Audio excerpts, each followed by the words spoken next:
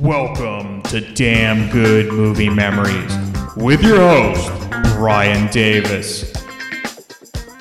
This podcast is the cure for your long commute and super boring workday. With a click, with a shock, from a jingle, domino, under the light. Something's coming,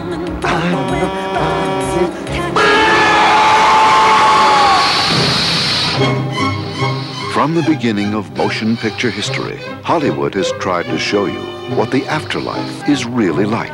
Good afternoon and welcome to Judgment City. You have any idea what's going on? No? Well, in a nutshell, you're here to defend your life, and I'm going to help you. Defend my life? Finally, wow! The first true story of what happens after you die. Where am I? Is this heaven? No, it isn't heaven. Is it hell? Actually, there is no hell. Although I hear Los Angeles is getting pretty close.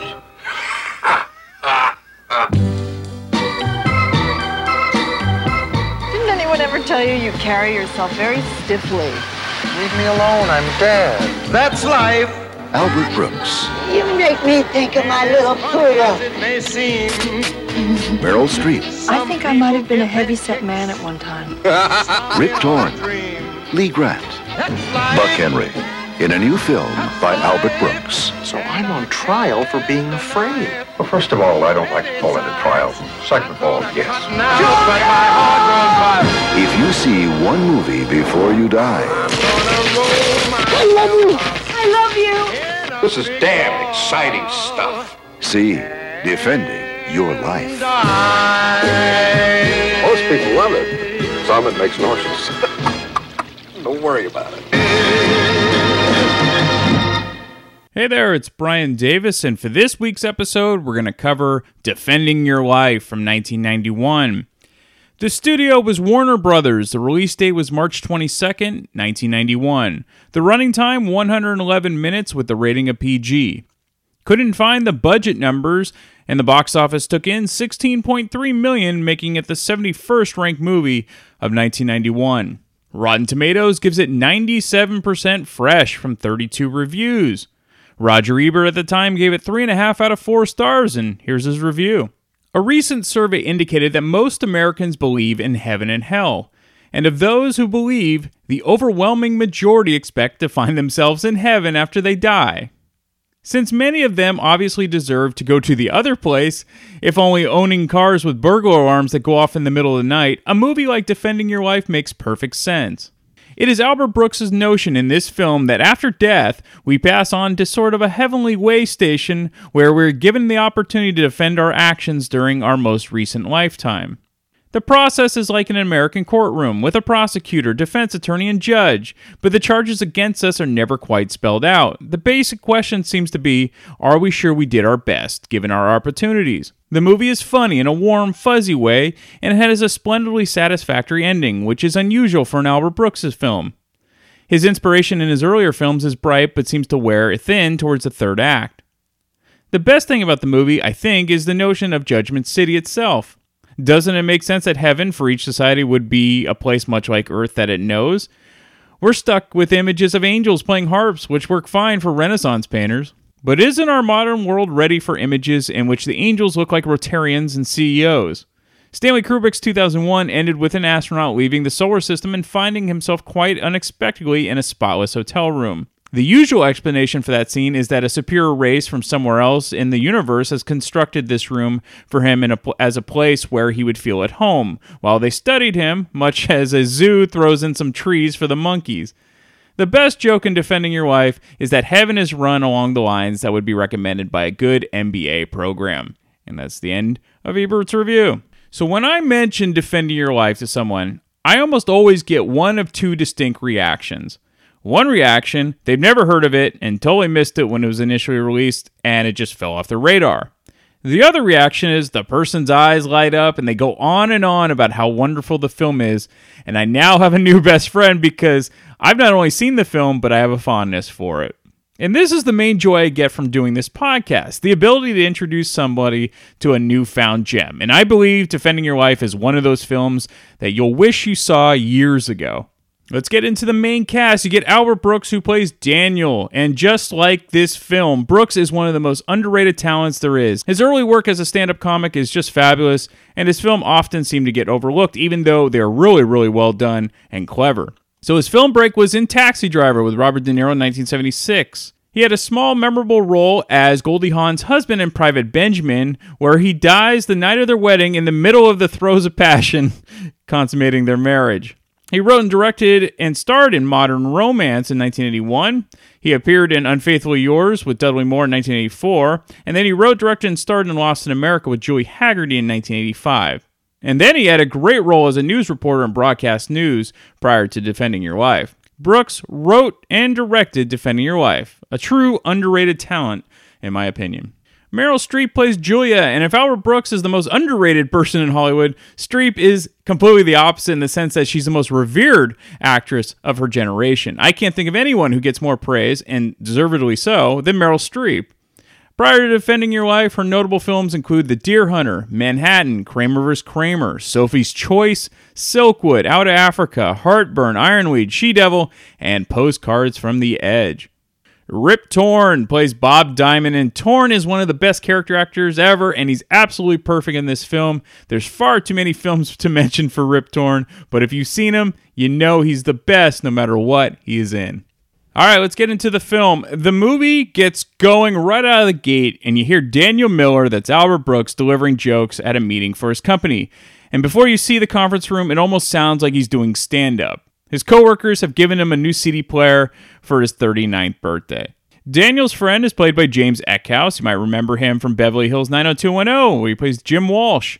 And he's driving him to a car dealership so that Daniel can pick out his new BMW with leather. The joke is that Daniel is going through a midlife crisis with his new car choice. And it's funny watching Daniel look at his gifts, which are a stack of new CDs in the long box form. Remember those? And his CDs include Don Henley, James Taylor, Barbra Streisand, and Edie Brickell. That is some middle-aged boomer shit for the times. The great part about Albert Brooks movies is the dialogue. Again, Brooks is incredibly underrated as an actor, and even his throwaway lines in this film are especially terrific. So Daniel's new Beamer comes with a CD player as well, which was a big deal back in 1991, and it makes me sad to think that almost no new cars today, this is 2020, comes with CD players. It's really a sad state for physical media. Anyway, Daniel is listening to his new Barbra Streisand CD while zipping along in his new BMW convertible. This is pretty hilarious to watch, as nothing says let's go crazy in that new convertible like Babs. Another driver honks at him and yells, "Do we all have to hear that?" Daniel's definitely a distracted driver and almost drifts into a few lanes before being honked at.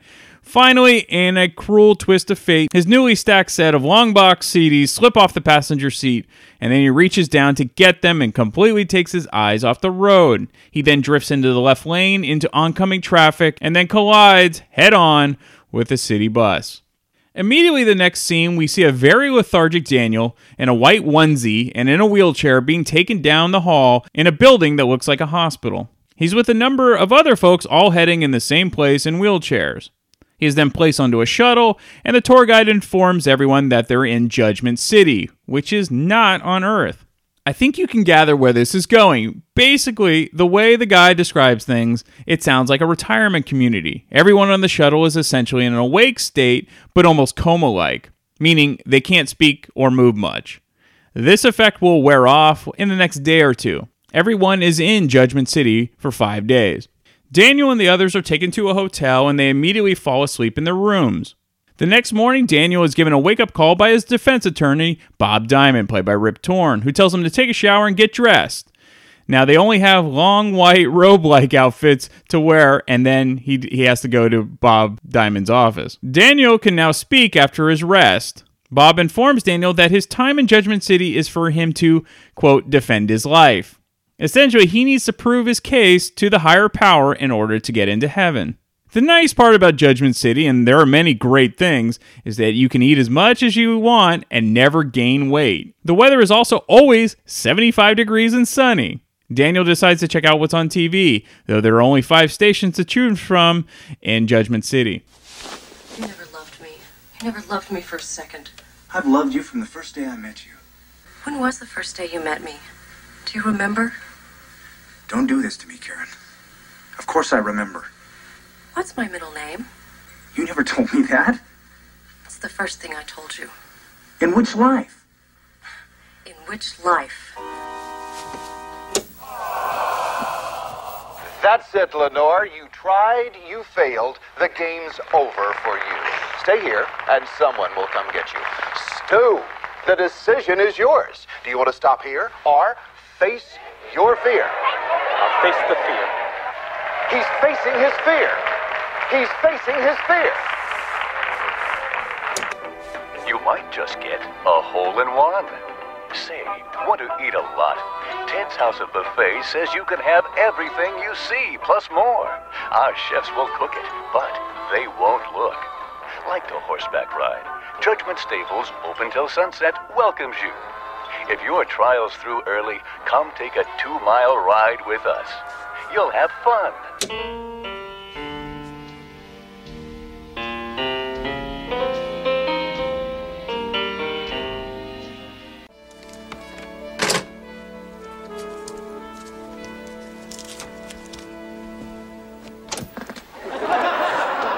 This is wild.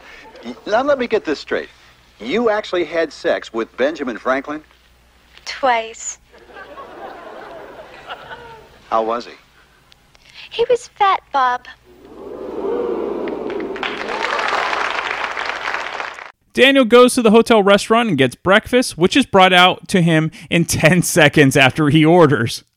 It's also the best omelet he's ever had. However, he must catch his little tram in order to get to Bob Diamond's office on time.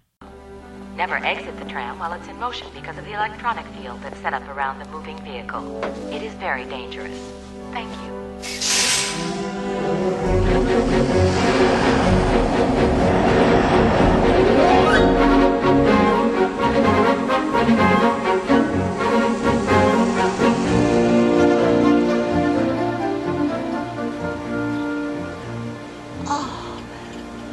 So young. AIDS? Oh, no. Car accident. Oh, my God.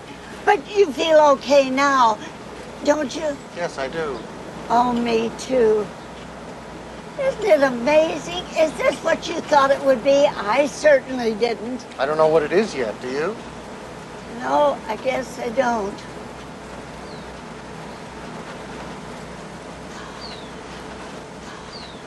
You make me think of my little poodle. Do you have a dog? I did have a dog, yeah. Oh. Well, I'll tell you about my dog. I had a little while. Oh, have you got a while? Yeah, go ahead.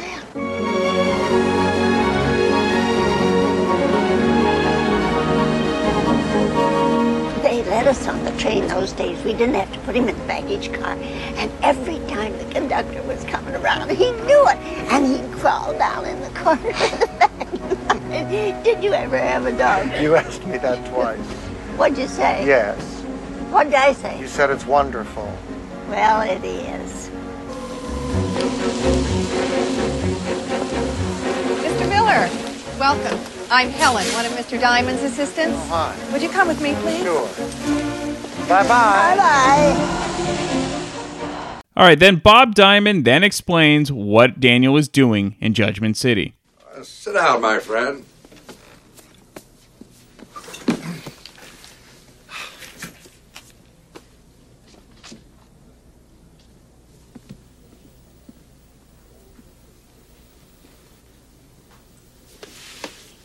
What are you looking at? What's wrong? You look good in that tupa. Some people don't, but you do. It's flattering to you.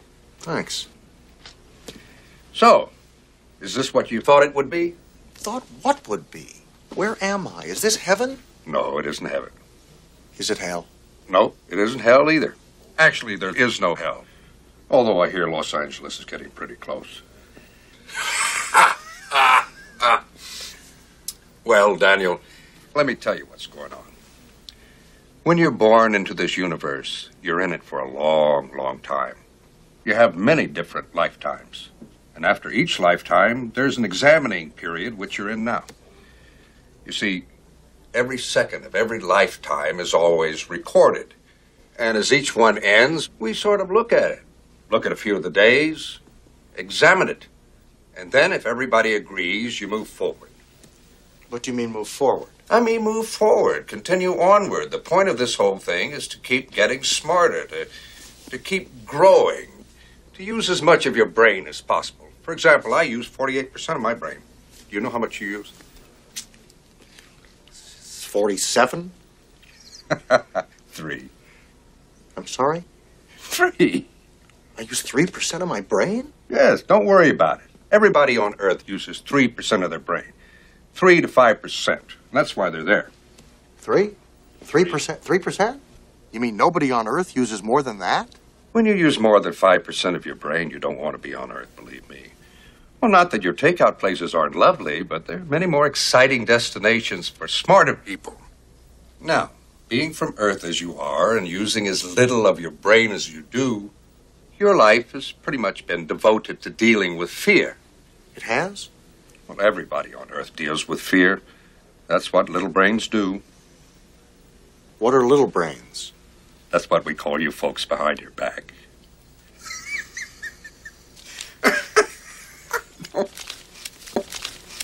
Forgive me. Who are you? Well, I'm just like you. I was on Earth a long time ago. But I advanced. I moved forward. I got over my fears, and I got smarter. Did you have friends whose stomachs hurt? Every one of them. It's fear. Fear is like a giant fog. It sits on your brain and blocks everything. Real feelings, true happiness, real joy. They can't get through that fog. But you lift it, and buddy, you're in for the ride of your life. God, my 3% is swimming. What are you reading? You wouldn't understand this. It's just numbers. You read numbers? Yes, sir. So I'm on trial for being afraid. Well, first of all, I don't like to call it a trial. Second of all, yes.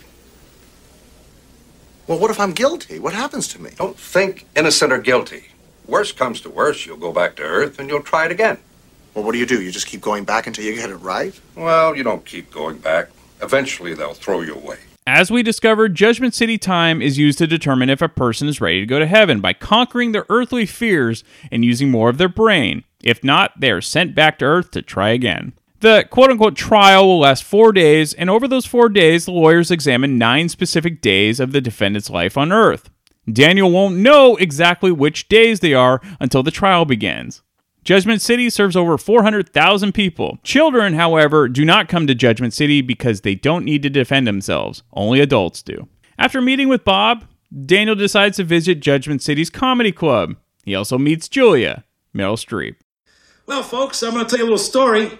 About a year ago, this little brain comes in here. I'm talking, and this is documented, 0.5% of his brain at the most. He orders a piece of pie. He forgets what it is. He looks down, doesn't know what it is. Well, I know what it is. I'm looking, it's a piece of pie. I say, what the hell are you doing? He says, I'm waiting to make a call. So what does that look like, a phone? He says, it is a phone. Well, the joke is on me. He picked up the pie, called his mother. Folks, come on, please, stay with me here. You're on trial, not me, okay? Hi, what's your name? Arthur. Hi, Arthur, and where were you from? Denver. Lovely city, Denver, Arthur. Did you ski?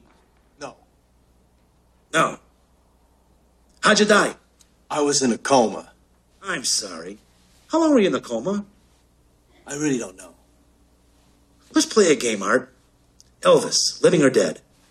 Living. Long coma, Art. Long coma. Have a nice day. Hi, how are you? What's your name? Ernie. Hi, Ernie. You having a good time here in Judgment City? Oh, it's fun. Food's good. Yeah, it is, isn't it? Have you been to the stables, a little exercise? You like to horseback ride? Not very much. Good. Oh, there's a nice-looking young man over there. Hi, how'd you die? On stage, like you. Pretty funny. Maybe you should come up here, huh? No, thank you. No, of course he doesn't want to come up here. You know why? Because this is very hard work. But I love to do it, and I love you little brains. Matter of fact, have you heard any new little brain jokes lately? Oh, they're all around. Hi. I know you, right? I hope so. Who are you? I'm Julia. Oh, hi. I'm Daniel. Hi. You know me? You like these? Well, I thought I did. You weren't in the bus, were you? What bus? I hit a bus. Oh, no, I don't think so. Oh, good. Sit down. I'm sorry. You really look so familiar to me. Really? Yeah. Maybe because I'm the only man in here under 100. Yeah. Could be it. Check the time. You know, I want to tell you a true story. This really happened. About 3 months ago, these 6 dead people come in. Now, I know how you Obviously, guys love humor to eat has nothing to everything do with you can, and brain that's adorable size. about you. I like that. Obviously. But they come in here, order You want 6 to take a hamburgers walk or apiece. something, I'm or doing my act. They're you want to reading stay, and see the eat show? and eat Well, I have to. and That's eat. my dad. And all of a sudden, whoop, one of them cuts the cheese. I'm kidding. He's in a second. Oh, yeah, we had a full house. After the comedy club, Daniel and Julia decide to take a nice walk together and they discuss their lives on Earth. Daniel makes Julia laugh constantly and they definitely have a connection. The next day, Daniel goes to court for the first day of his trial and the video process of his life on Earth.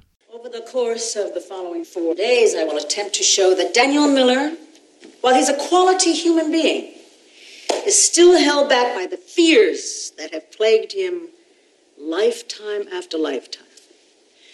I believe that I can show, without a shadow of a doubt, that he must once again be returned to Earth to work on this problem. May we begin in childhood, please? Could we go to 11/4/19?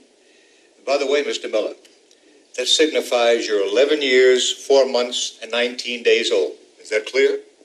I think so. Well, in other words, if I said 9/2/17, you would be 9 years, 2 months, and 17 days old.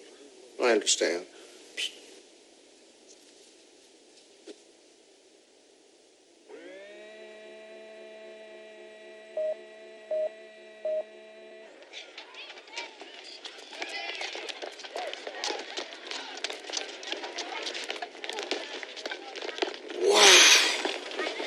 Realistic, isn't it, Mr. Miller?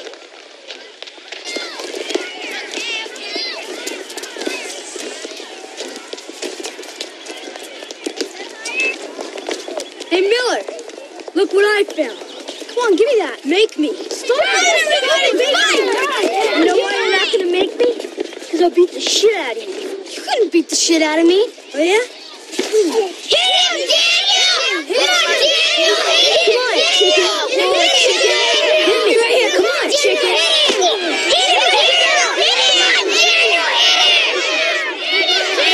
You stick up for yourself. Low life chicken. Chicken. Oh, that's too bad. Listen, why don't you come over to my house later and I'll help you glue it back together.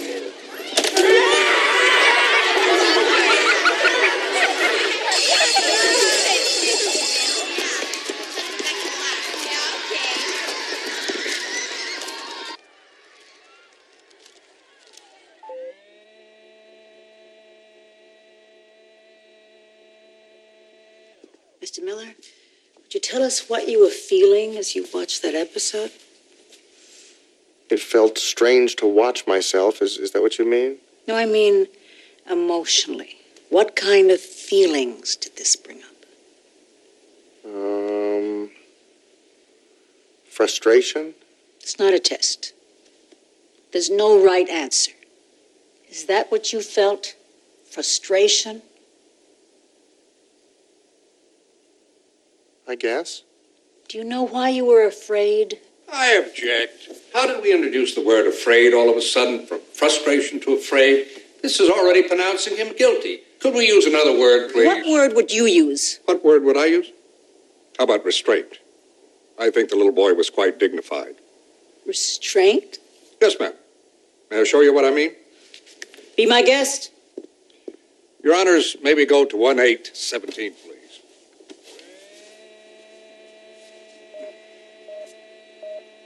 What are you accusing me of? Nothing. What are you accusing me of? Why don't you say it to my face? What are you talking Why didn't about? you ever think about my problem? Just lower your voice. Lower my voice? You said you wouldn't yell in front of the baby. Baby. It's always the baby. What about me? I live here too. This is my house too. I work very, very hard to pay for this house. You no, do. you don't. The minute I earn it, you go out and spend it. What do you mean? You think I spend too much money? Yes! All I do is scrimp! Look, if you don't like it, why don't you get on your high horse and get out of here? George, stop it! No. This happens every time you drink. Oh, please, lecture time. It's lecture time. Why don't you just sit down and enjoy the lecture? Please. Don't touch me. Please, just don't.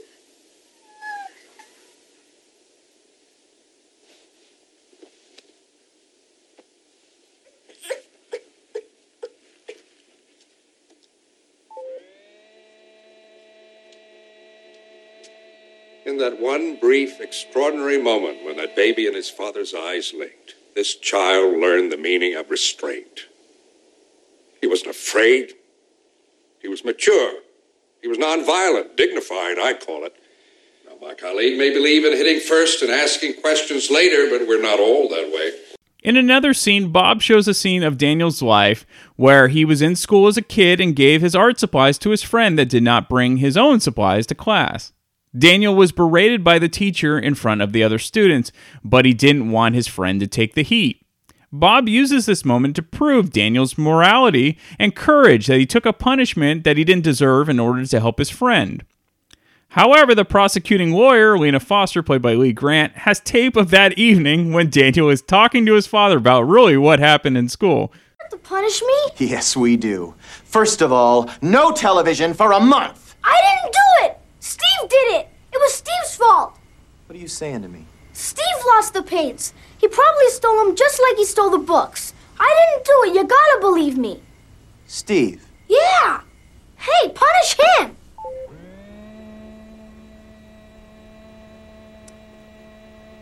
What happened to your friend Steve? Do you remember, Mr. Miller? What do you mean? He was expelled from school 2 days later. Isn't that what happened to him? I thought he left on his own.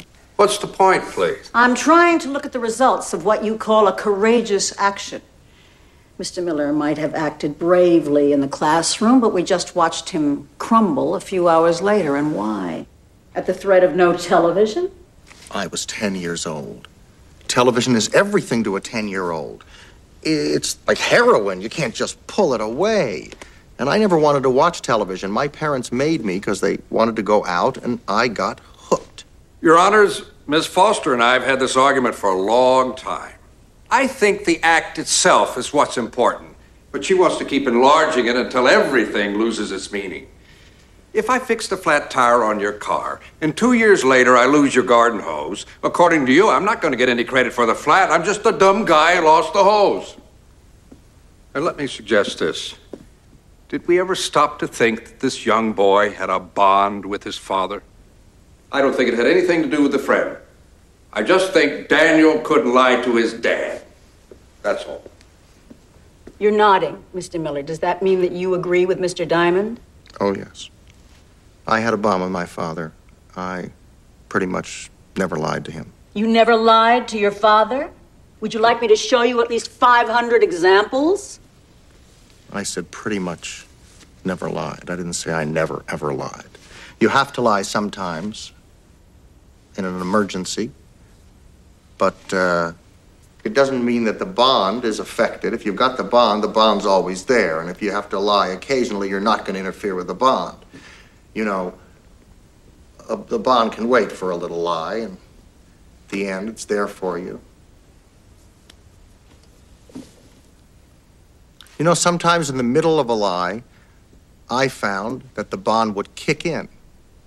Maybe squeeze a little truth out. Wrap it up. I'm through. So that night, Daniel decides to grab a bite to eat and heads to a sushi restaurant. Today, sushi seems like the norm, especially in the Bay Area, but back in 1991, it was less common. It's really funny to see the sushi chefs overly friendly, which does happen in some places. Hi.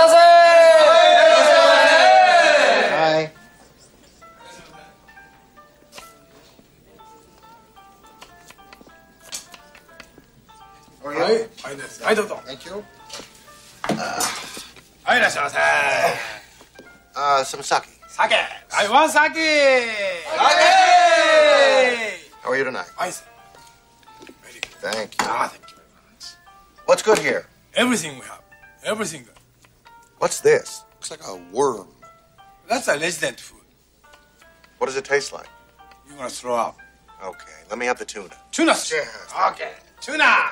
There we go. Tuna. Oh, very fast. Very fast. So I've been told. Delicious. Do you like it? Very good. Thank you very much. Thank you. So how many days are you looking at? How many days you looking at? 9. 9? 9 days? Oh my God! 9 days! 9 days! Thank you very much. 9 days. You better have more sake. You got 9 days. Yeah. I had 15. Name's Frank. Danny. 15 days? Is that a lot? I don't know. How'd you die, Dan? May I call you Dan? Yeah. I got hit by a bus. What about yourself? Got shot in the head. Really? Murder? No, hunting accident. Some putz with bad eyesight thought I was an animal. How'd you make your living, Dan? Advertising. What about yourself? Spent a lot of money on adult books. Selling them? No, reading them. Yes, of course, selling them. Were you from L.A.? You know those nightclubs out by the airport? Those strip clubs? I coined the phrase, all nude. What do you mean? Well, that was mine. So I bought 2 of the clubs that were going under. They were only using the word nude. I put up totally all nude. Doubled business in a month. I gotta take a piss. You wanna go? Thank you very much! I'm not leaving. I'm just going to take a piss. Take a piss! Take a piss! The next day in court, Daniel finds out that Bob can't make it and that another lawyer is going to fill in for the day, which definitely gives Daniel anxiety. Dick Stanley, played by Buck Henry, assures Daniel that he is more than qualified and uses 51% of his brain. The prosecution begins with a scene where Daniel is 24 years old and is given a stock tip about watches being made in Japan. Daniel does not take the tip and doesn't invest $10,000 in the stock. That company was Casio, and he would have made over $30 million. He instead invested in cattle, and their teeth fell out. The reason the prosecution brought this episode up was to prove Daniel's poor decision-making. Daniel's lawyer doesn't even put up a defense, and the prosecution moves on to the next episode involving Daniel's ex-wife helping him prepare for a negotiation with his boss. 59? 65. 60? 65. 61. Let me make it plain. I cannot take the job for under 65 under no conditions. Your Honors, I would like to go directly to the next afternoon and show you the real encounter. Daniel, I'm prepared to offer you $49,000. I'll take it. I'm going to get you a parking place. Okay.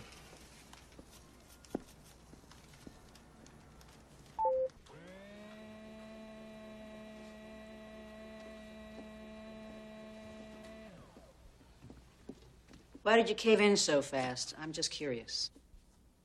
Why did you accept so much less money than you wanted and do it so quickly? Here we go again with money. Obviously, this is all about money. Look, I'm guilty.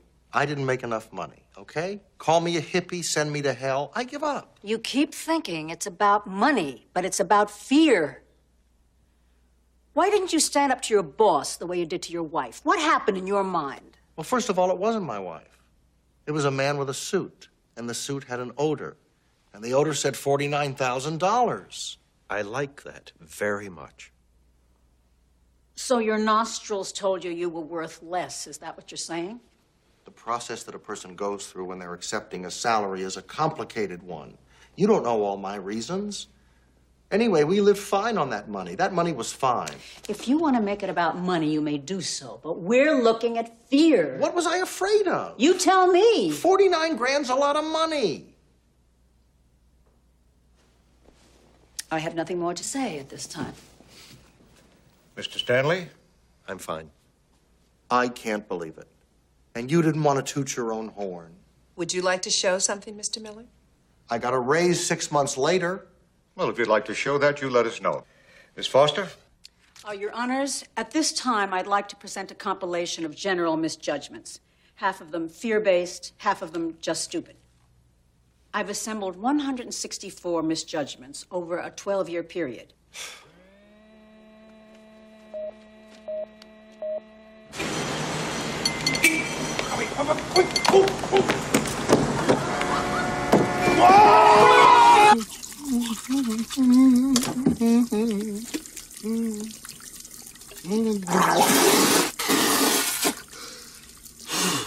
Congratulations.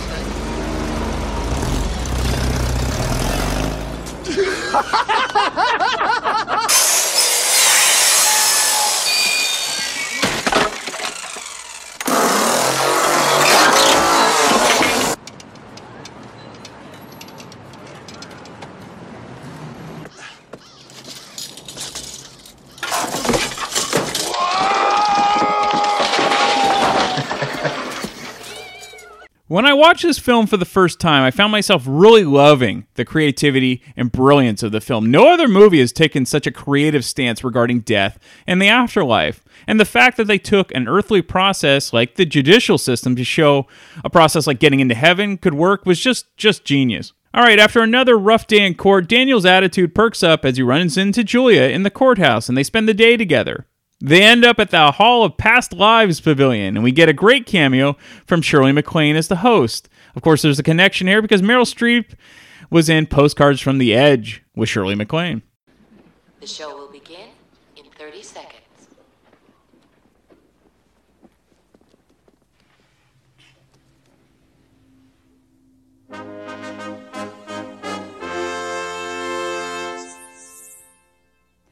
Welcome to the Past Lives Pavilion. In a moment, you will be asked to place your right hand on the plate next to you. An image of yourself in a former life will soon appear. When you have seen enough, simply remove your hand from the plate. Since we want to be fair and accommodate everyone, you will be limited to 5 past lives only. Thank you. Please place your hand on the plate now.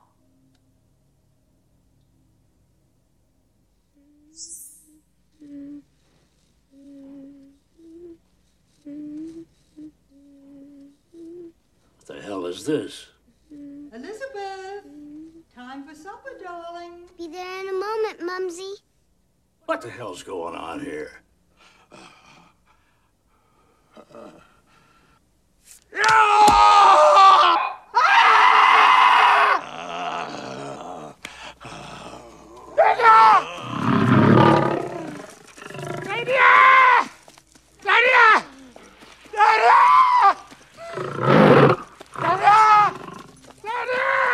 Come on, men, to the castle!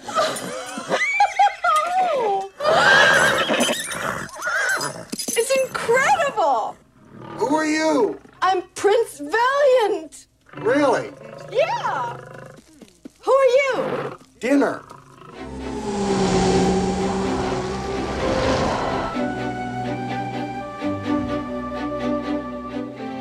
I was a prince, I was a whaler, I was a tailor. God, it was the most incredible thing I've ever seen. You were a native? Yeah, and a dressmaker. That's all I saw. That's so weird. You were a dressmaker, I was a tailor. Isn't that interesting? You want some? Daniel and Julia are starting to fall for each other, and they want to see each other as much as they can while in Judgment City. Next, they go miniature golfing, and Daniel asks how Julia died. You know that you never told me how you died? How did you die? I don't want to talk about it. Why? It's embarrassing. Embarrassing? What could be embarrassing? I was hit by a bus. I tripped. No. Yes. Seriously? You tripped? Yes. On what? We went to visit some friends for the weekend.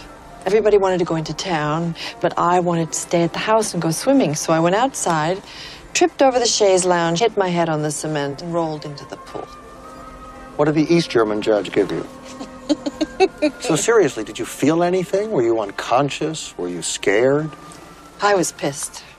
You died pissed. I'm still pissed. I was a good swimmer. Well, swimming's only part of the sport. You got to negotiate the patio furniture. You know, in the Olympics, they're taking that part very seriously. The Romanians are excellent at it. You make fun of me. I'm going to get you. You've already got me.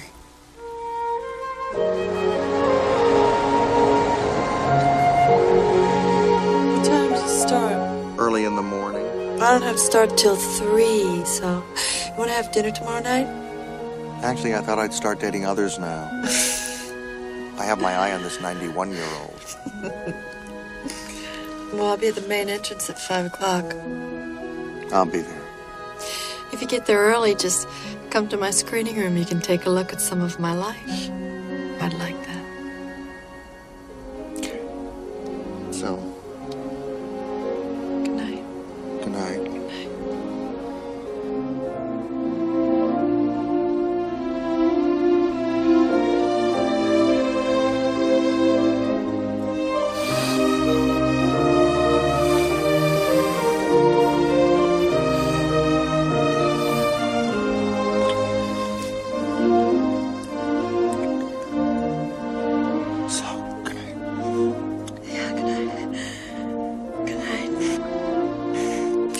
You'll feel great.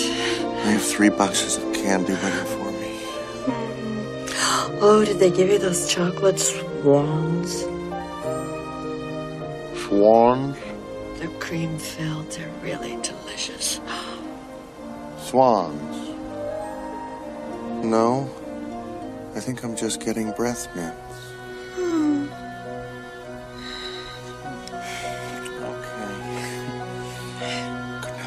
Sleep well. Same to you.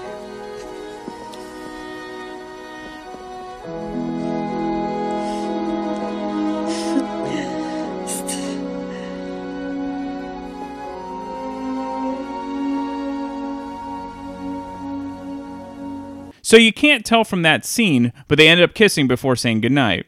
The next day in court, the prosecution shows a scene where Daniel agrees to present at a large conference, and he gets stage fright, and he tries to back out of speaking at the last moment possible. He does end up going on stage to speak, but before he can even say a word, the room is evacuated due to a gas leak in the hall. Bob defends Daniel by saying he still went out on stage, though Lena is adamant that he never said a word and never presented again, and his fear always gets the best of him.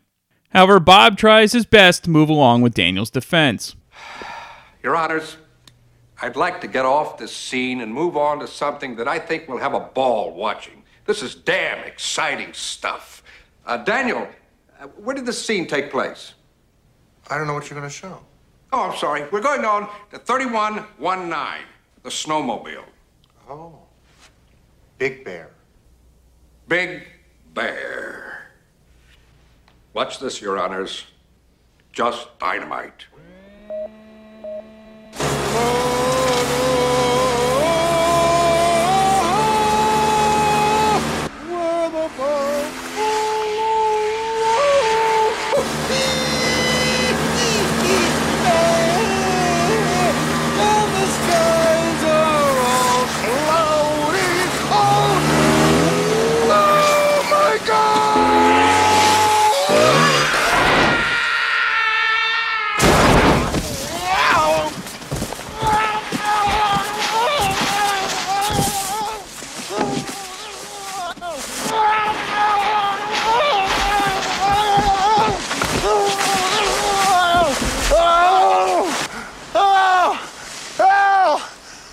How far did you have to go to get help?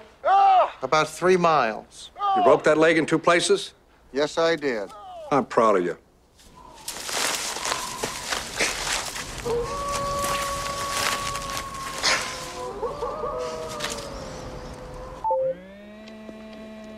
With no help, by himself, with as badly a broken leg as I've ever seen, this man crawled 3 miles to get help. You can't be serious. I'm sorry? What did we just watch? That is self-preservation. He didn't risk his life. He saved his life. Oh, I see. You're not a hero if you save your own life? A hero? No. No, you're not. You're not? No. No one here is accusing Mr. Miller of not having a survival instinct. But we're here to see if he can overcome fear, not pain. You don't see the fear in this situation? What was he afraid of? Well, how about death, for starters? I hope you realize, Miss Foster, it would be very hard to be a brilliant public speaker if you're lying dead in the snow. Mr. Miller, for the record, you never rode a snowmobile again, did you? Wait a second. Not because I was afraid, because I hated it. You have to believe me on this. This has nothing to do with fear. This is hate. This is a rotten contraption, Your Honors. First of all, it heats up like a toaster oven. I burn the hair off my thigh from my knee to my crotch, singe it right off. Secondly, I don't know if it was the leather seat or if it was lined with fur, but years of rotting and drying out and getting wet. Mine smelled like an old sheepdog. Thirdly, it's very, very noisy. And they don't tell you about that. You don't find out until about the second hour when you can't hear anyone. You get off and have a snack and your friends are in a silent movie. And fourth, pardon the expression, but your balls vibrate for 3 weeks afterwards. I'm very proud of you. Very, very good day. Very emotional day. What are you going to do tonight? I'm going to see this woman. Julia? How'd you know her name? Still don't get the big brain bit, do you? I'll see you tomorrow. You should feel good. You did very well. See ya. Daniel visits Julia in her screening room and sees a clip of where Julia saved her kids from a house fire and that she even went back to save their cat. Unlike Daniel, Julia has led a fulfilling life and without fear. Both lawyers seem to really love Julia, along with the judges, the complete opposite to Daniel's case. So while this is a comedy, the way it's presented is very heartfelt, and the underlying message that you can't be afraid to do things in life is a really good thing to live by. It doesn't mean to make poor decisions and live recklessly, but it means you shouldn't be afraid to fail. By doing nothing, that's the real failure. You learn from your mistakes and then you grow. Daniel and Julia go to an Italian restaurant that night for another date. This leads to an amusing scene with Julia and her spaghetti. It's really a shame that Brooks and Streep didn't make more movies together because they really do have terrific chemistry.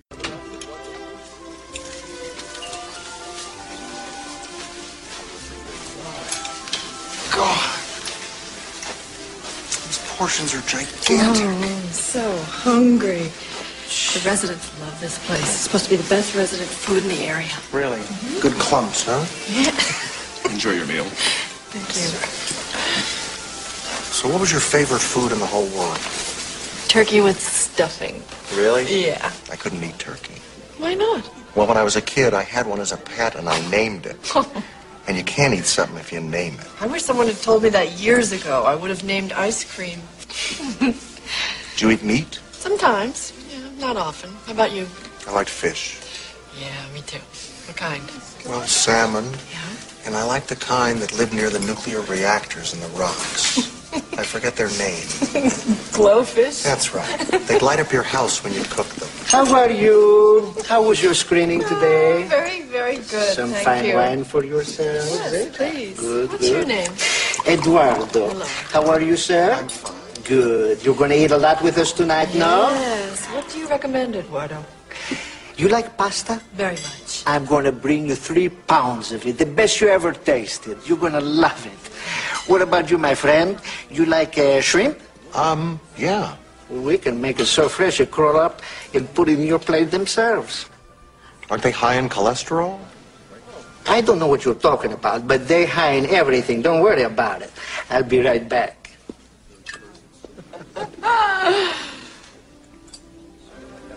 Cheers. Here we are. Oh, you're going to love this. Ooh. And you are going to love this. Oh.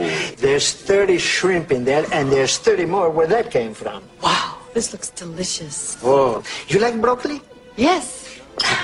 You like it with a lot of cheese? Yes. That's my girl. What about you, huh? Maybe just a touch. You got it. That's fine. How many days you looking at, huh? 9. Ooh. You like a pie? I love pie. I like you. I'm gonna bring you 9 pies to take with you. A pie for every day. Well, I don't want to take any pie. Hey, it's my pleasure. Don't worry about it. They'll keep. Don't do it. Don't, really. Dig in, eh? All right, but don't bring me anything. This is fun. Good?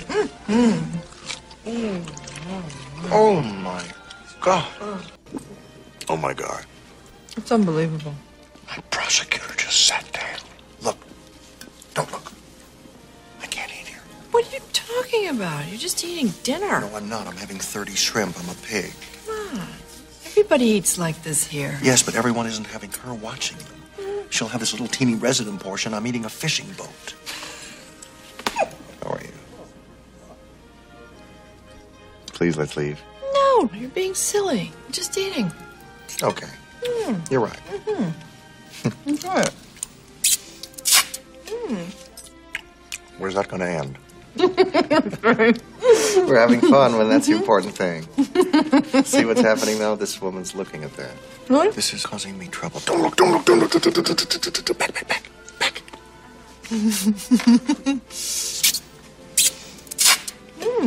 Okay. Suck that up.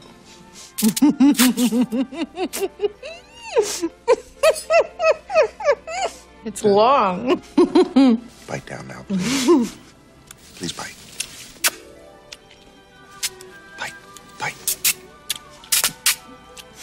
After dinner, Daniel has to lug around 2 huge boxes with 9 pies in them. Then he and Julia stop in the hotel lobby to have a heart-to-heart talk. I know you think I've got it all together. You do? Not quite. But one of the things I do know how to do really well is make things work. You know, I can take a situation and just make it okay. I've always been able to do that. But it's work. And this isn't. I don't know what this is. But it's. Well, it's. Effortless. And I've never, ever, ever had that before. Tell me about it. I didn't think it was ever going to happen to me, so great.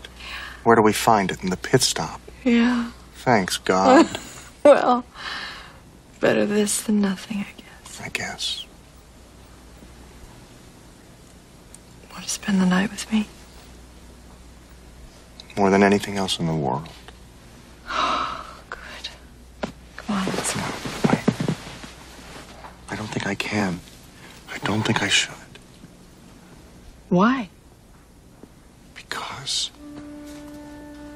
this is already better than any sex I've ever had. Ever.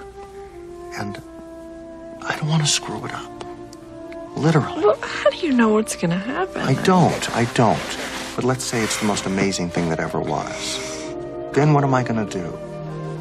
By the looks of things, we're not going to the same place. So what, I'll just have to miss it forever and ever and ever? And what if it's not so good? And I won't even be able to fantasize about it. I love you.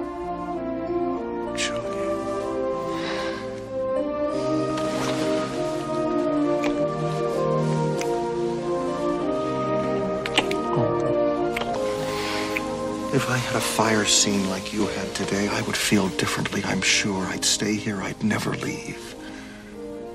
But I've been defending myself so hard these last few days, and I just don't want to be judged anymore. I have this wonderful feeling inside of me, but I'm just tired of being judged. It's okay. But I'm gonna miss you. I'm gonna miss you so much. I love you, Daniel. Oh, God, Julia. I miss you. Daniel goes back to his hotel and doesn't spend the night with Julia, which he regrets, and so he leaves her a phone message saying he loves her and will miss her immensely. The next day is the final day of his trial, and he has to give his final summation to the judges. But has he truly conquered his fears? Especially the night before he didn't even spend the night with Julia. Your final summation, please. Well, I think it was thoughtfulness. And I would like to say something about this disease. Your Honors, I didn't think that Julia had a disease. But you must understand that right now on Earth, they're filling our heads with all these terrible things. They keep telling you over and over that you're not just sleeping with one person. You're sleeping with everyone they've ever slept with. And now that I've been to the Past Lives Pavilion, that could be 20 to 30,000 people.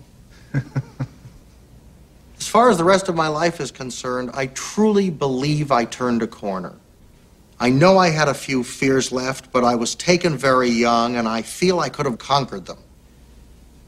So, if you see fit to let me move forward, I promise you I will do the best I can. I will work very hard. I'll do whatever's required of me. I'll do the best I can. Honestly, I will. I'll do the best I can.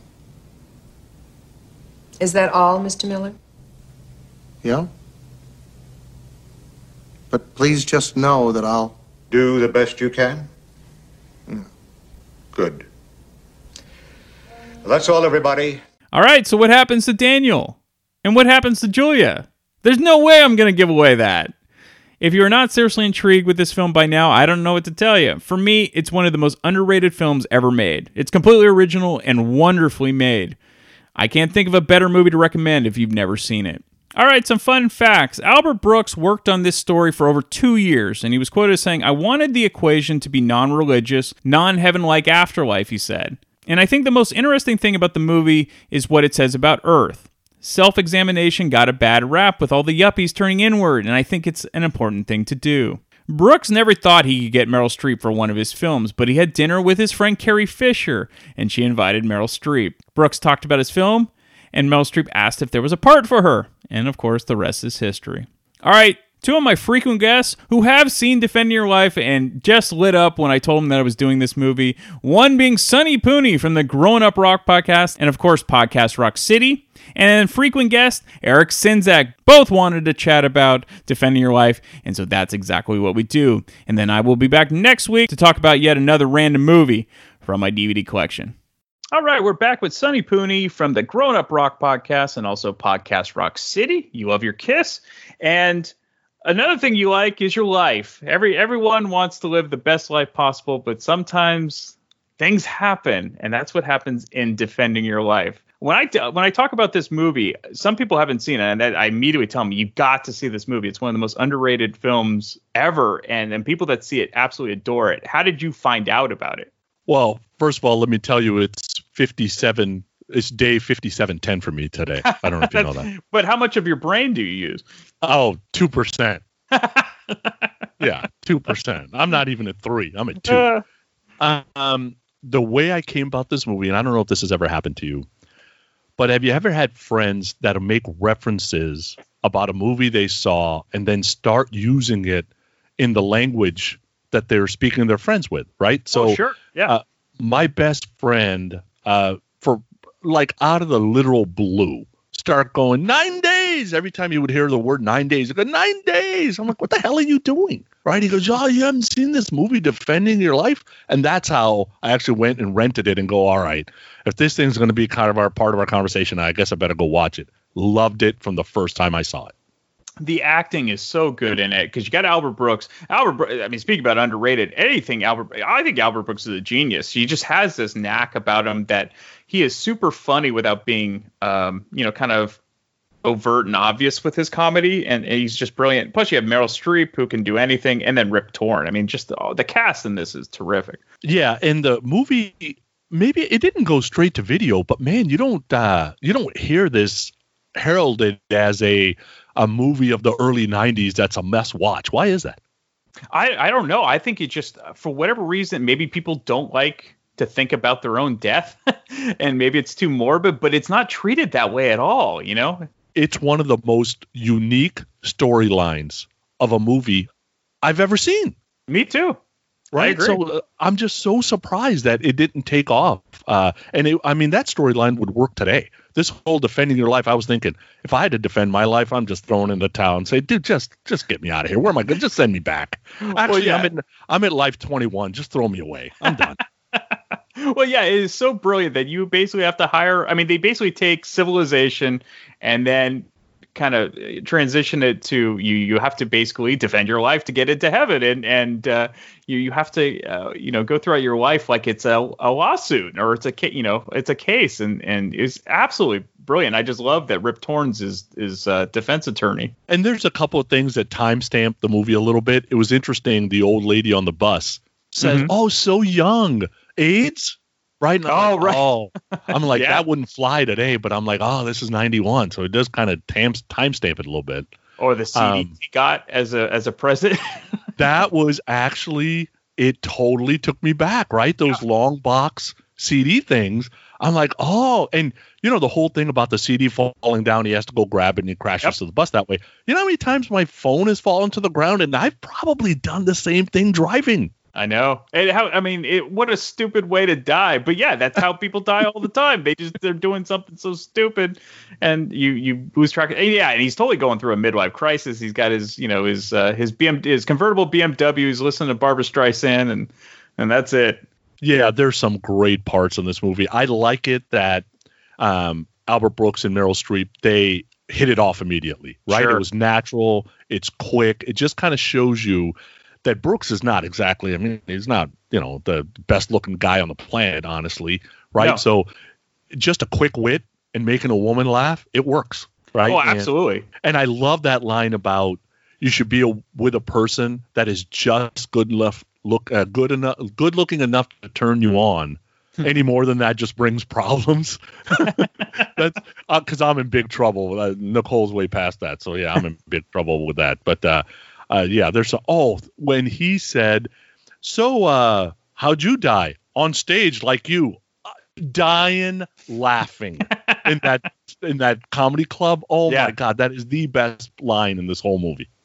Well, yeah, that's and it's perfect because Albert Brooks started as a stand-up comedian, and he would open up for Neil Diamond and Richard Havens, and he would talk about it. And it was in the era where you didn't necessarily open up for other comics; you opened up for music acts, and so I think part of that is definitely comes from a place near and dear to him. There's mics all around here. There's a recording truck outside. A record is being made. There's nothing you have to worry about. Just, have a good time. I just don't identify your laughter. A lot of people like to do, said Bill Harrison of Phoenix.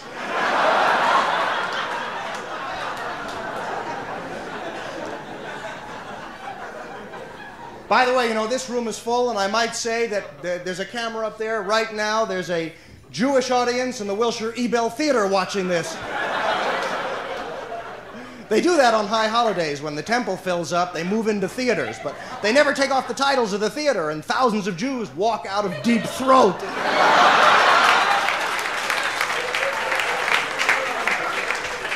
They ought to change the title.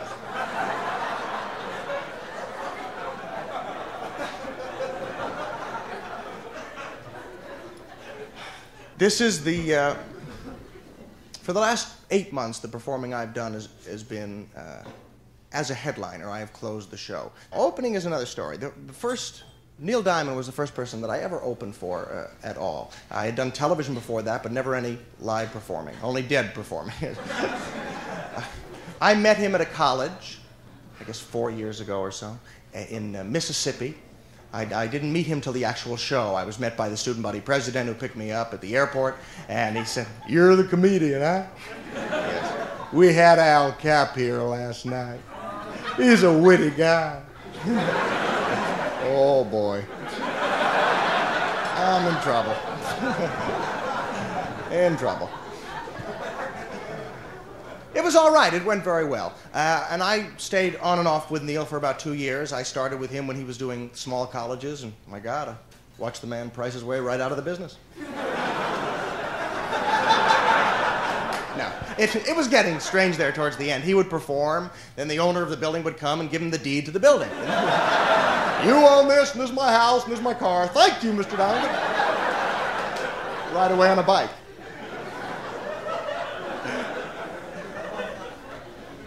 But no real bad experiences. Once in a while, I'd be in the middle of my act and somebody would yell, "Kentucky woman!"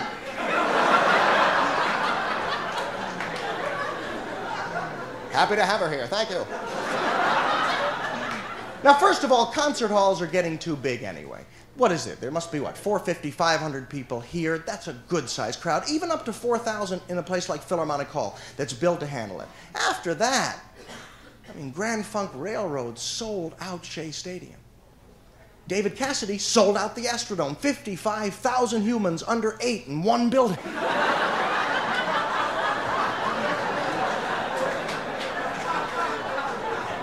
There's a disease in there somewhere. I would just like to see the parking for that. That's all I would like to see. More station wagons in one place than anywhere on the earth. Kids, quiet, kids. If Ford ever had to recall all their station wagons, that would be the best way to... Just hold a David Cassidy concert, sir, right in Detroit. They'll all come in, I promise. Yeah, but how do we get the Mercuries back? Get a hold of the coasters.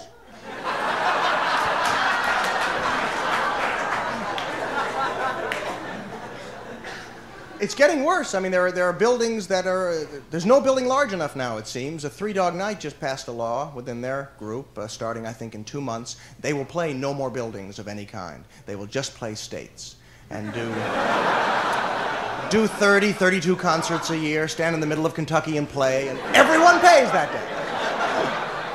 Appearing in Kentucky, Three Dog Night. Liar, liar, $8.50.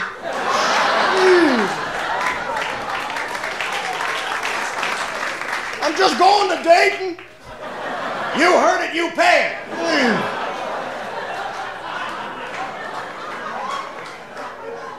What could the ultimate of that be? They get on a jet plane in New York and fly to Los Angeles and play in the plane, let the military promote the concert, and have everyone in the country pay $1. Excuse me, you two. See that plane? Yes, we do. $2. Let me treat you, honey. Now, we get into certain few rough concerts will stand out forever. I will talk about one this evening. I opened for Richie Havens in San Antonio, Texas. I did it on a second's notice. I was in New York, going back to Los Angeles. Apparently, they had decided to have an opening act instead of not to, so there was no billing involved. The agency called and said, look, your transportation's paid for, you got to come home anyway, stop off in San Antonio, do the show, make yourself some money. Great. Greed almost ended my life. Now, there was no billing. Now, no billing in most places, you can handle it. San Antonio is a different story. Let me think of the best way to describe it in case you don't know. You will hear, read, see, think, draw, imagine, dream, vomit up the word Alamo till you want to go and hire the Cleveland Wrecking Company and break it down yourself. The Alamo is there. Everything in the town is named after. Every human, every building, everything. Alamo Drugstore. No, we don't, thank you. Alamo Dry Cleaner. In by 10, out by 5. Alamo Movie Theater. 8:30, 10:30, 12:30. Yes, sir. Alamo Mortuary. No, he's dead. Thank you. Every person walking the street. There's Alamo Bradley and his wife, Alameda. Little Alamo Jr.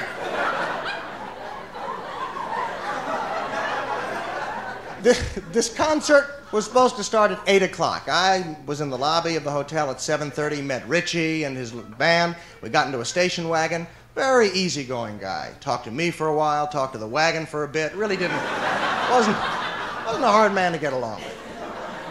At 10 minutes to 8, we get to this place that no performing should have been done in. Ever. It was originally built to store manure for the rest of the world. At 8:02, at 2 minutes after 8, not 8:30, not 8:45, 8:02, 6,000 people are in this place going, Richie, Richie, Richie, Richie, Richie, Richie.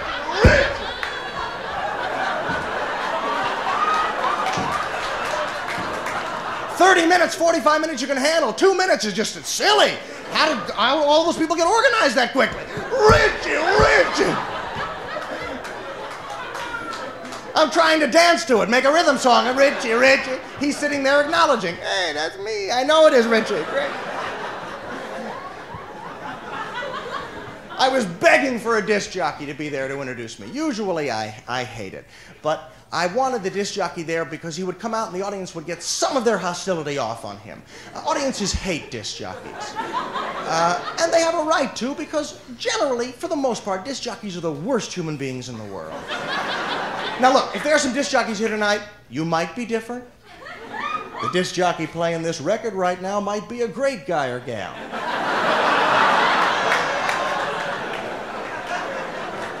But for the most part, they're the worst. Now, this is not my opinion. This is a medical fact. So it's not really me who's saying it. The AMA came out with a report about 6 months ago listing the 3 worst human beings in the world. First was incurable lepers, I'm afraid to say. Second was disc jockey. Third was curable lepers. in between the lepers. How you guys doing? How you doing? Don't you touch, you little rascal. Did you guys switch? Oh, Jesus. Now, the disc jockey comes out on stage, the light hits him, and the audiences boo every time, everywhere in the world. In Hungary, boo. They just boo. But a disc jockey's an amazing human. I envy him. There's something with his inner ear. The hairs are different. I don't know what's... Harvard Medical School is studying the disc jockey's inner ear now. Whatever noise he hears, he can turn instantaneously into a compliment. It's a great thing to see. Boo, you jerk!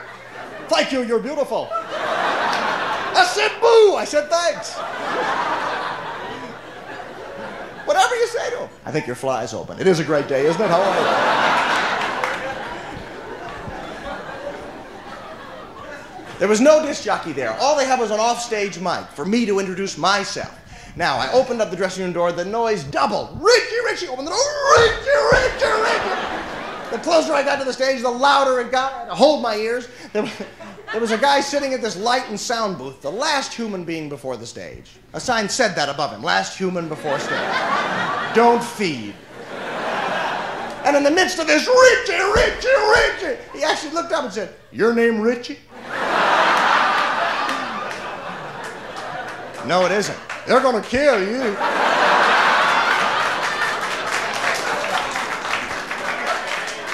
Thanks very much. I told him to turn up the mic as loud as he could. I thought I'd just give him some great bull introduction, bowl them over. It didn't work. Good evening, ladies and gentlemen. And they didn't even stop. All they did, they just quieted down. Richie, Richie, Richie, Richie, Richie.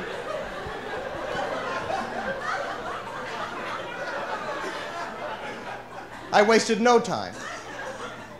To open the show this evening. Took about 4 seconds. You could hear glasses drop. People open, close. Hot, cold, soft, hard. Somebody else is here. Richie, Richie. I was dead. They went crazy. Richie. No matter what I said would have worked. I gave myself some amazing credits. He's Johnny Carson's closest personal friend. He slept with Ed Sullivan. He knows every Chinese human alive. Would you welcome? Nothing. Boo, boo, boo.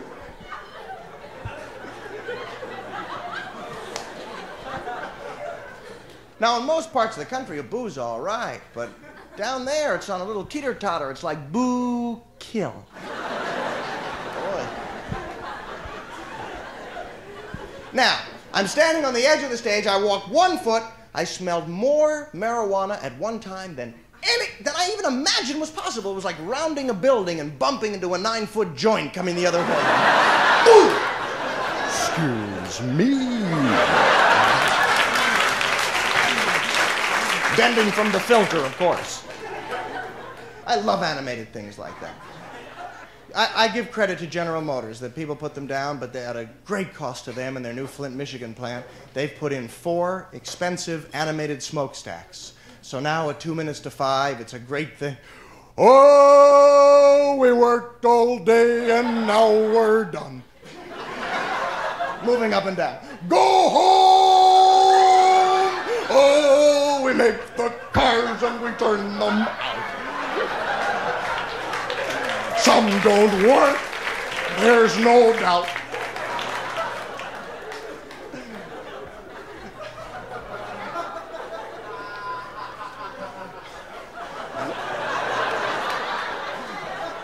Well, I was in major trouble now. I mean, so I'm thinking to myself, I'm walking towards the mic, I'm thinking, all right, wait a minute, the marijuana, they're all stolen in a second, everything will be fine. As soon as I said that, I said, no, that's what Dick Clark said in the movie. That has nothing to do with reality. What am I talking about? What does marijuana do? It takes you as an individual, whatever you like that more, that's all. If you like to fool around with little chickens, you'll just get a lot of them someplace. In that part of the country, the wants really aren't that refined when they're stoned. You know? Kind of like, let me see that.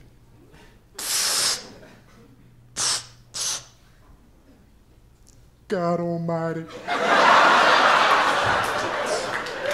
I could drink the biggest beer in the world. Let me try that. You want to know something? I'd like to give me a Chevy with 2 steering wheels.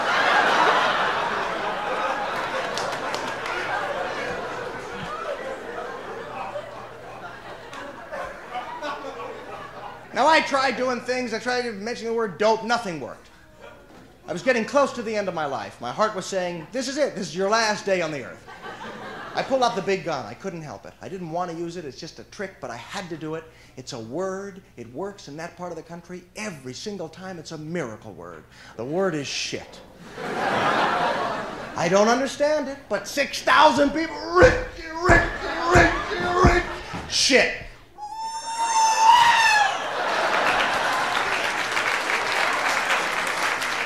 Hats come on the stage. People run out, begin to build a statue in the park. He's a hero, he's a hero, he's a hero. Parades are scheduled. Oh, my God. How does that work? I mean, do they talk about that after the show? Is that it? What'd you think of the comedian? Let me tell you one thing. When he said shit, I almost died!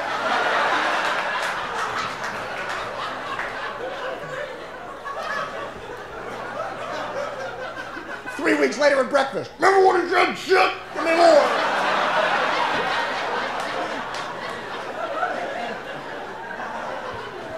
Anyway, so I just tell you the shit thing for your own protection. If you're walking in the South, walking in that part of someone comes up to you, give me everything you got. Points the gun at you, just poise yourself, clear your throat, shit.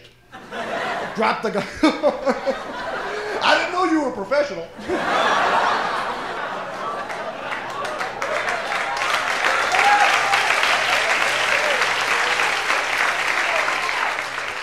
Yeah, and I think, going back, again, with the storyline, right, unique. Going back in your life and you got to defend when you were 10, right? Or you got to defend something that you did when you were 11 years old on a playground. Like, oh, my God. I was thinking, when they asked, well, how much did you give to charity? I'm like, I'm screwed right there. Just give me my guilty plea. I'm out. Well, and then you have Meryl Streep, who's lived essentially the perfect life. She has done everything the right way. She went back into a burning building to save her children. She is the epitome of someone that is going to go to heaven. Yeah, totally. The Past Lives Pavilion? No way. I'm not going. There are just some things better left unknown. Would you go? Oh, yeah, I think the curiosity would kill me. My God, there's no way. No way. What if you find out that you were Jack the Ripper? Then that's true. What? That's true. Well, you would hopefully try to improve on it. In your next life, you don't want to be like the Green River Killer, and upgrade out, to Ted Bundy. That's yeah. But yeah, that's funny. Somebody brought up a great point a long time ago. It's like, how come in our past lives we're always someone famous? Why can't we just be, Joe Schmo? It's we're always like this king or this prince or somebody legendary. It's like there's only so many of those people. Yeah, that's funny. And then when they were going through the 160 some odd judgments in the 12-year compilation, right? And he does the shampoo gurgling thing. I've done that. I've actually done that. The whole thing about the used car guys laughing as he drives off in the clunker. I'm sure I've done that. There's no doubt. And then him being embarrassed at dinner and his prosecuting attorney basically watching it. I remember watching it first time going, oh, that's coming back to bite you in the ass right there, man. That's like live, this just happened yesterday type stuff. Yeah, I mean, the movie is so heady. It's funny. It's incredibly mature about how it handles this type of thing. And again, I've never seen a movie quite like this. And that's why I was really excited kind of to do this film. And I was glad that you had seen it because I think more and more people should check this out. Yeah, I love that dry humor. And Albert Brooks sells it well because he kind of looks like he almost comes off as a nerd, not comfortable around women, maybe a little bit of an introvert. But then the zingers come so dry, they are hilarious. Oh yeah. And then you have his lawyer, who is just as Rip Torn basically is the same type of person, but he's supposed to be even smarter. That's great. Yeah, this movie is so good.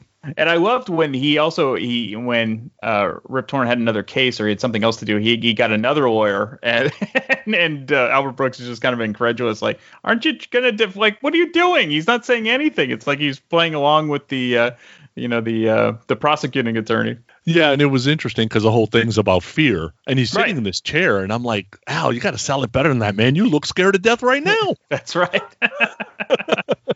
So you just recently rewatched it, or you watch it all the time? But are there any things you picked up on this recent viewing that you had missed maybe in the past? I probably watch this movie at least once a year. Definitely catch it anytime it's on HBO or cable, because I'm still a cable sucker. I don't know if there's many of ours left. I noticed this the other day when I was rewatching it. I didn't realize this before, but the end of the movie is very Frogger. Oh, that's Did you notice that? He's kind of doing the Frogger thing? That's true. Yeah, because he's trying to grab the little shuttle. Yeah. Which, are you a Seinfeld guy? Oh, I'm a total Seinfeld guy. One of the best episodes when George absolutely does the real life Frogger. And he tries to stop the bus with his hand or whatever, the truck, and then jumps out of the way, and it just obliterates. Yeah. Oh, so good. Yeah, but I would definitely recommend this movie. There's anybody, and just like you said, anybody I've said, hey, have you seen this movie? You might want to go check it out. The feedback I usually get back is, man, that was a great movie. Yeah, like, how did I miss this the first time? Yeah, and I didn't find it in HD, so it's got that grainy kind of feel. Sure. But it's 1991, I think, right? So.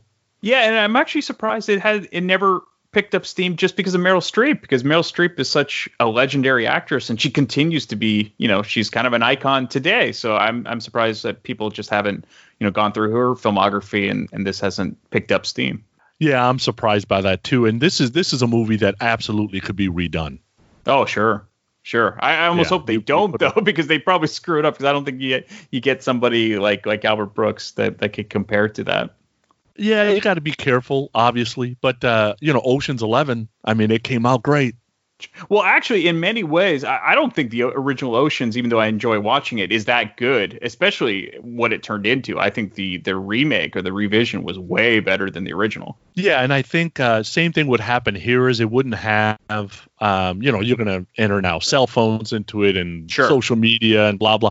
So it would get modernized and make it a little bit funner possibly. But yeah, you can't have a straight-laced comedian like Sebastian Maniscalco can't do this part. Like, you got to have somebody that's got more of a dry sense of humor for sure. Oh, definitely. Absolutely. Well, as always, Sonny, thank you so much, and stay healthy. All right, we're back with Eric Sinzak. Welcome back, Eric. Thanks, Brian. Thanks for having me back on. No problem. And so we're gonna have you on for a movie that, whenever I asked if they've seen this movie, like a movie that I don't judge people on, but I judge them in the sense of when usually when they say they've seen it, and there's not many people that have seen this, their eyes light up, because it's like this gem that only the cool kids know about. And if they haven't seen it, I always recommend it. So, and the movie, of course, is Defending Your Life. Now, how did you hear about this movie? Did you see it when it first came out, or was this something that you just kind of stumbled upon? Well, as you know from many of our conversations, during the summer when I was a kid, I just lived watching TV and cable TV. Mm-hmm. So this was like on repeat on HBO. I watched this movie over and over again. Yeah, but it was one of my favorite films. So I love this movie. It's hilarious. I think it's an awesome movie. So before this, had you seen many Albert Brooks movies? Because he's definitely got a style unlike any other filmmaker. No, not really. I just knew he was a comedy writer. I knew he was, had just done some, not much of anything else. I didn't know of anything else he had really done. So I'd seen him on TV doing a couple other things, but not really anything like movie related. So okay, so you'd never seen like broadcast news or anything like that? I saw it later after this. Like, me and my dad were watching it one evening, I think, but I saw this first. Got it. Yeah, so there's just something so refreshing and different about this movie. I don't know why I first saw it. I mean, it was definitely well after it came out. It was probably in the late 90s. I probably just had Netflix. And this popped up, and I was like, well, Meryl Streep's in it, and I do like Albert Brooks. I knew that he did stand-up comedy way back in the early 70s, so I'm like, yeah, I'll give it a shot. But I think movies, are always afraid to kind of touch on death, because it's kind of just a weird subject, and let alone, be a comedy or even a romantic comedy. It's just so far-fetched. But the way they did it is it's completely unique. It's never been matched with this kind of uniqueness.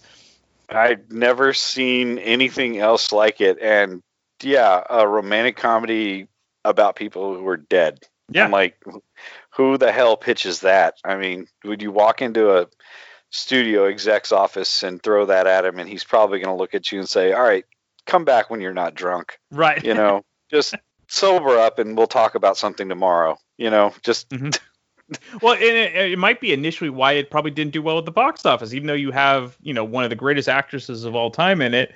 But yeah, I mean, like, why would it just the premise alone would probably scare people off? Yeah, I'm sure it was very off-putting, and I don't think they marketed it well, probably. I mean, right. And there was a lot of other films that, around probably at the time that they had to compete with. So I doubt they.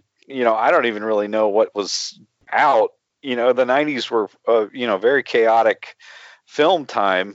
So you're constant competition for space on the marquee wall. Sure. So I'm sure that, if it's a romantic comedy, if you're not doing a big budget action flick, if you're not doing some blockbuster with Stallone or Schwarzenegger or something else, and you're throwing it out there, you got Albert Brooks. Yes, you've got Meryl Streep, but you've got Albert Brooks. Okay, where's the A-list guy?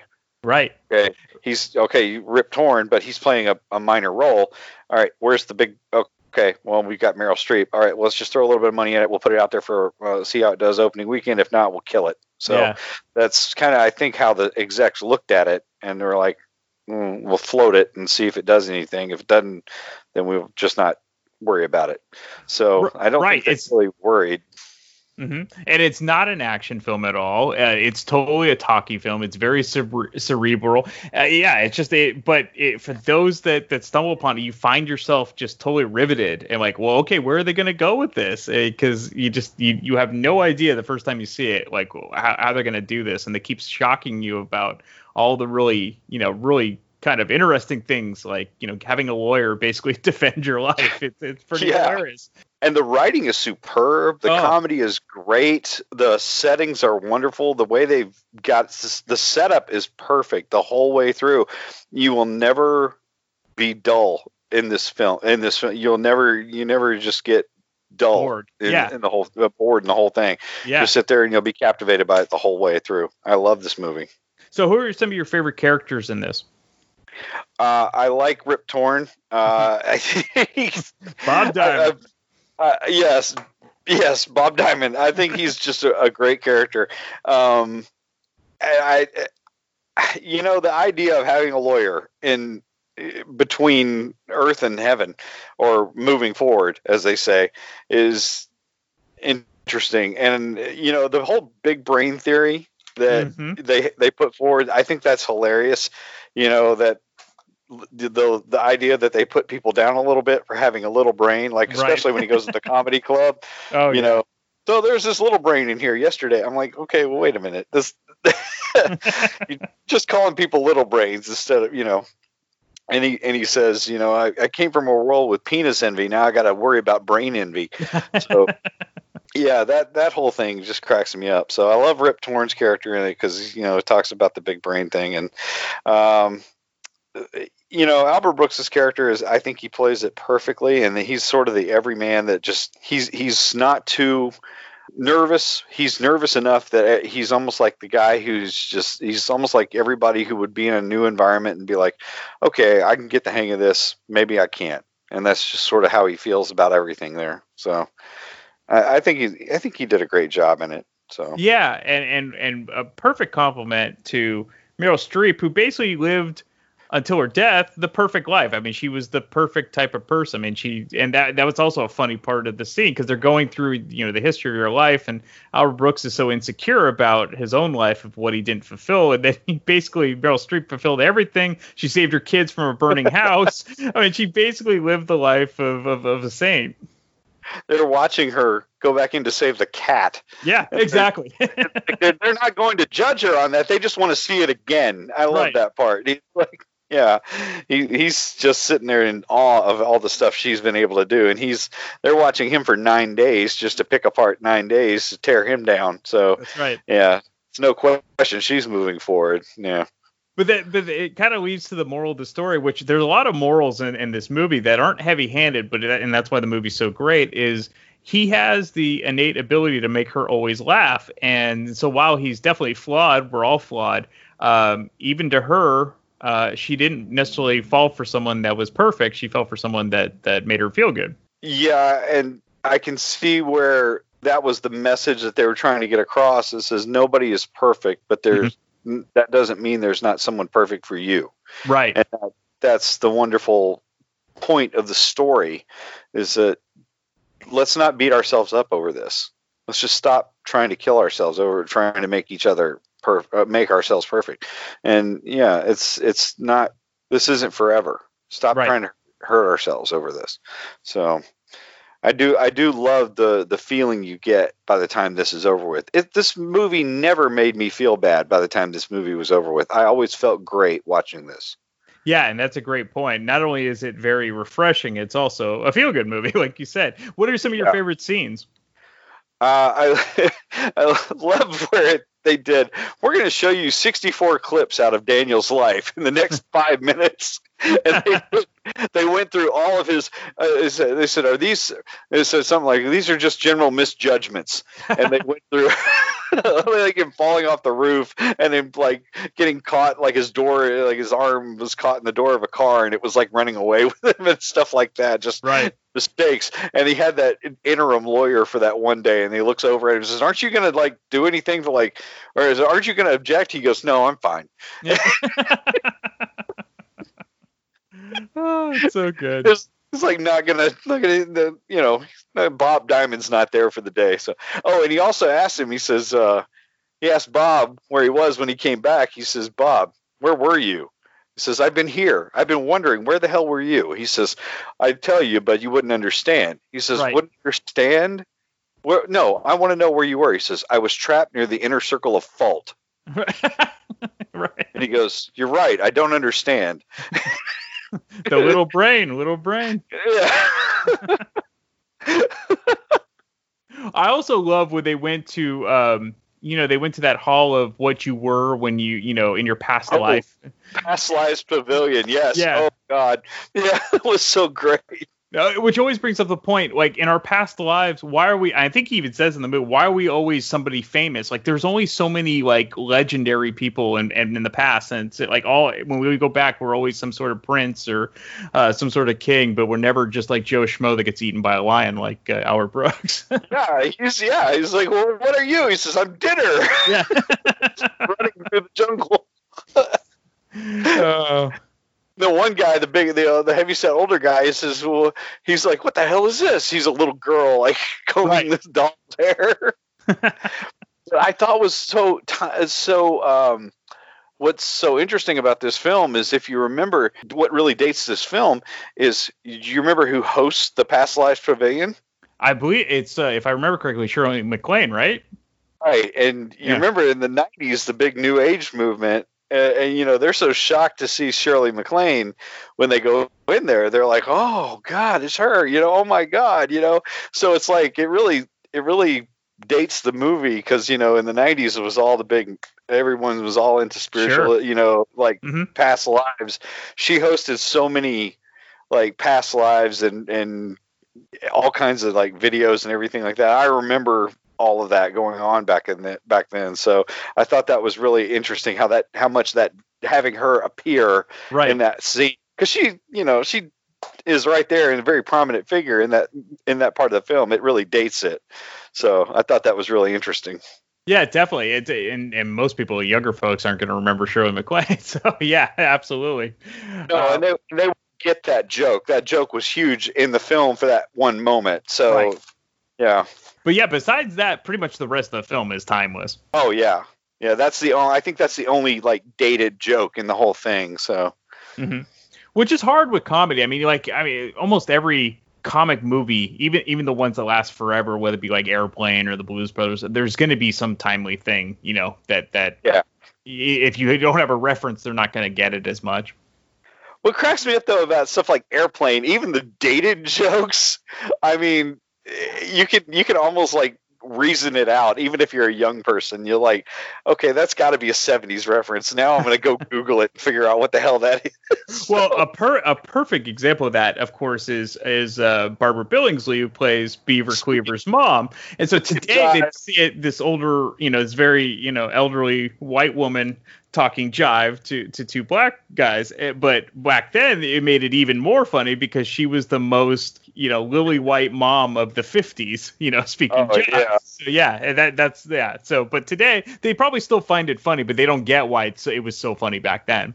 Right. It because they didn't grow up watching Leave It to Beaver. Of course and not. Then all of a sudden see her on Airplane. Like, holy crap, she's... Or they won't understand why Kareem Abdul-Jabbar is so funny playing the pilot. And yeah, definitely like things like that. Yeah, my son was sitting with us the other night watching Airplane, and I was having to explain, oh no, he really is a basketball player. Right. Here's some fun trivia. Do you know who that role was supposed to go to? The Kareem role? No, I don't. Who was it? They wanted it to be Pete Rose, of course, the famous ball player, but they were filming during summer and he was playing ball. Oh my God, that would have been hilarious. It would have, but I mean, how do you deny Kareem? Kareem had one of the funniest scenes in the whole movie. He was perfect for it. He was straight as an arrow, perfect deadpan delivery. Oh, awesome. So good. So we kind of diverted a little bit from tangent. Sorry. It's the 40th anniversary of Airplane, so it's definitely worth talking about. But we'll go back to Defending Your Life. How often do you revisit this movie? If I could ever catch it on TV, I will watch it again. I did a rewatch of it not that long ago for this, and trust me, man, I've watched it every time I could get a hold of it on TV or cable. But I need to buy a physical copy of it because getting a digital copy sometimes is tough. But yeah. Putting it on something to hold on to it. But I want to get a physical copy of this because it's a great movie. It is. And this is one I was really excited to do because I'm not sure a ton of people have seen it. And I really want to introduce people to this movie because I think all ages and even younger folk would really like this movie because I do really think it's timeless. I think so, too. And it's a sweet film. It's nothing, as far as, modern films go, the message of it is, just as enjoyable to watch now as it was when it first came out. Mm-hmm. And to me, it's a real shame that it didn't do much better in theaters and have more people get an idea for it because it's got a very timeless message to it. And I think people nowadays, if they find it and they come across it and they see it and they're like, oh, I'll give this a chance, they will really enjoy it. And like you and I know this movie, we'll pass it on to other people. Absolutely. Well, as always, thank you so much, Eric, and definitely pass along this movie to other folks. Oh, I do. Thank you, Brian. No problem. Come hang out and chill with Brian A. Davis and the Bad Beat. Wednesdays, 11 p.m. Eastern, right here on thatmetalstation.com.